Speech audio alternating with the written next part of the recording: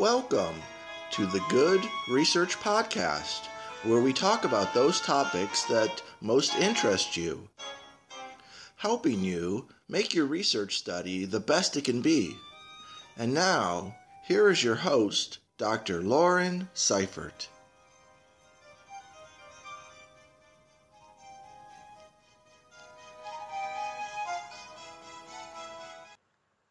This is episode 1 of Good Research. I am Dr. Lauren Seifert, and the Good Research podcasts are for research students, as well as researchers who would like to brush up on research techniques and methods. I am trained in cognitive experimental psychology, with expertise in numerous areas, including varied methodologies and subject areas such as health and aging, neuroscience, psycholinguistics, and empirical aesthetics. I spend much of my time training undergraduate and graduate students in research methods. Good research begins with sound research practices. And one of the most fundamental of research practices is to start by stating one's assumptions. When a researcher sets forth her or his basic assumptions about a situation and describes previous research to support those assumptions, then the foundation has been laid for building a logical research question. The research question will then help a researcher to construct a good research project. Because all good research begins with stated assumptions, that's where we will begin our good research journey, by laying out the mechanisms for building and stating assumptions. Episode 1 of Good Research will help you in this foundational research work. Whether the research is quantitative, qualitative, or of mixed method variety, the beginning of a project should be about uncovering the most basic assumptions that underpin your work. And good researchers periodically revisit their assumptions to look for hidden or faulty ones. To start, I'd like to tell you a short story. Chris Miller was the only physician in a small town. People came to Dr. Miller for everything from sore feet, to asthma, to gallbladder problems, and more. Chris was married to a ninth grade English teacher at the local high school, and they were expecting their second child. When the time came for the baby to arrive, Dr. Miller called the doctor in a neighboring town for assistance. Now that you've heard the scenario, please take a moment to determine why a doctor from a nearby town was called to attend at the delivery. The conclusion you draw here will be based on what you have learned from my description and on the assumptions you have made. Before you construct your answer, I'd like for you to imagine what the Miller couple look like. What does Dr. Miller look like? What does the English teacher look like? What are their personal characteristics? Most likely, once you've done this, you'll begin to think more deeply about this situation and more thoroughly about why Dr. Miller might have called another doctor. Was the other doctor called because of the basic ethic in medicine that a physician should not treat members of her or his own family? Was the nearby physician called because there were complications? Or was another doctor called because Dr. Miller could not attend to the delivery of her own baby. Ah, yes, I gave you information, but I left a lot of information out. And I was even slightly vague as I asked you these questions. I didn't allude to the genders of Dr. Miller or the English teacher. I didn't give you information about the pregnancy or whether complications arose or were anticipated. Once you begin to think about all the gaps that you have needed to fill in order to draw a conclusion and provide your answer, I hope that you will begin to see how critically important it is for assumptions to be stated when one is working from premises in order to draw a conclusion. And this idea is critically important to your good research.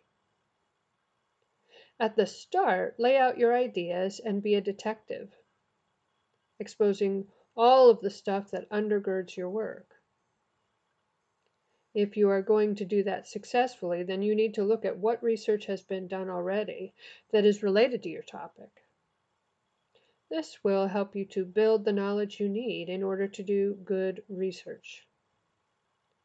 So now let's think about the most basic of all assumptions in good research. The answers to the following questions are present in all research, whether the researcher realizes it or not. Question 1. What is the nature of reality? In other words, is there one single reality that a researcher might uncover? Or is reality not actually real? Is reality subjectively constructed? Now, this question, or group of questions, deals with the issue of truth, and your answer to it is generally regarded as your ontology, or it's your ontological perspective. If you believe that there is a unified reality or truth that can be uncovered, then your ontology is apt to be described as objectivist. If you believe that reality is individually or socially constructed, then your ontology is subjectivist. Let's move on to another question. Question 2, how is new information discovered? So is it through unbiased measures, or do individuals or group processes build information? Or is it through some combination of those methods or by some other means? This question is often restated as, how do we find out whether reality is real? No matter what your response, your ideas about how new information is discovered by humans is called your epistemology. If you believe that unbiased measures are the best route to new knowledge or new information, then your epistemology is objectivist. If you believe that new information is best uncovered through the perceptions of people, then your epistemology is subjectivist. Now, it's important that you do not confuse the objective-subjective distinctions in ontology and in epistemology. Remember that ontology relates to whether reality is a real, true thing, and epistemology simply relates to what tools you might use to find that out, or to find out anything for that matter.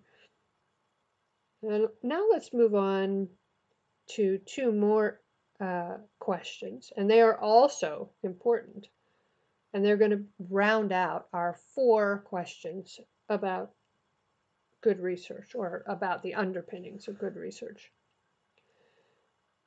Question 3 is about whether you can generalize from your research study to other situations, objects, or people. Is your research generalizable? This is a question related to the continuum of generalization. If your work can be generalized to other cases, then we call it generalizable. If it cannot, then we typically call it case specific or simply specific. Sometimes we refer to the finding in such a study as not generalizable. Moving on, question 4 is about the researcher's relationship with the thing or persons being studied. Does the researcher interact with the subject of the study, or is the interaction absent or at least minimal? This relates to some things known as reflexivity and the continuum of distance. I'll have more to say about these things as we move on in Good Research episodes. For right now, I'll say this. If a researcher's primary interactions are with the instruments of measurement, like tools for collecting data, machines, computers, questionnaires, or response scales, then interactions with the subject of the study may be minimal and distance from the subject may be great. This is usually referred to as methodological reflexivity. It's a type of systematic reflexivity. And systematic reflexivity involves a researcher's constant scrutiny of her or his assumptions about theory and method. Those who focus on conventional science spend considerable effort refining theories and research techniques. A focus on the latter can be fundamental to testing assumptions as the researcher strives to find research measures and procedures that help to indicate what is true.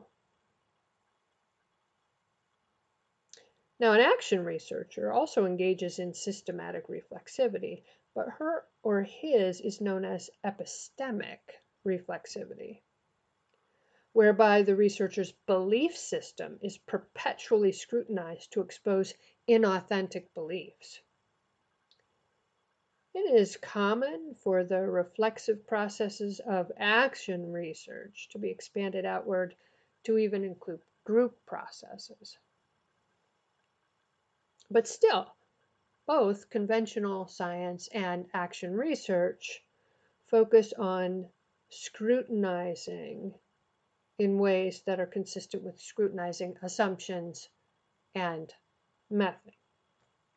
On the other hand, if a researcher is perpetually deconstructing personal experiences and is focused on continuously reconstructing and deconstructing new ones, then the investigator might be practicing hyperreflexivity and is probably in hermeneutics or phenomenology, grounded theory, or another constructivist orientation.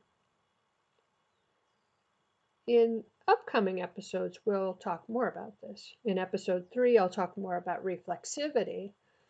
In episode 2, I discuss the different orientations, conventional science, action research, and some of those that I've mentioned as well in relation to hyperreflexivity. To conclude our good research discussion for this episode, I'd like to point out the importance of the 4 questions that I have covered in episode 1. Without a foundational understanding of her or his basic assumptions, that is, the answers to these 4 questions, a researcher cannot conduct good research. You may know the topic that you are interested in, like string theory, public health initiatives in Finland, or the dark triad as a predictor of violent perpetrator behaviors. Now, those are very different topics, yet they are all things that some researchers are studying. I'm sure that your research topic is equally interesting. However, without a clear picture of the assumptions that undergird your work, it will not be good research. Instead, you may be garden pathed again and again because you have not laid the foundation for good research. So begin by figuring out your responses to the 4 questions covered in this episode of Good Research, and that will start you on your way to a good project. Thank you for listening to episode 1 of Good Research. Join me in episode 2 when I discuss the importance of research questions and the basic types of research. We hope you enjoyed this episode of Good Research. To find more episodes like this, go to www.clovepress.com and click on the resource link. Have a great day.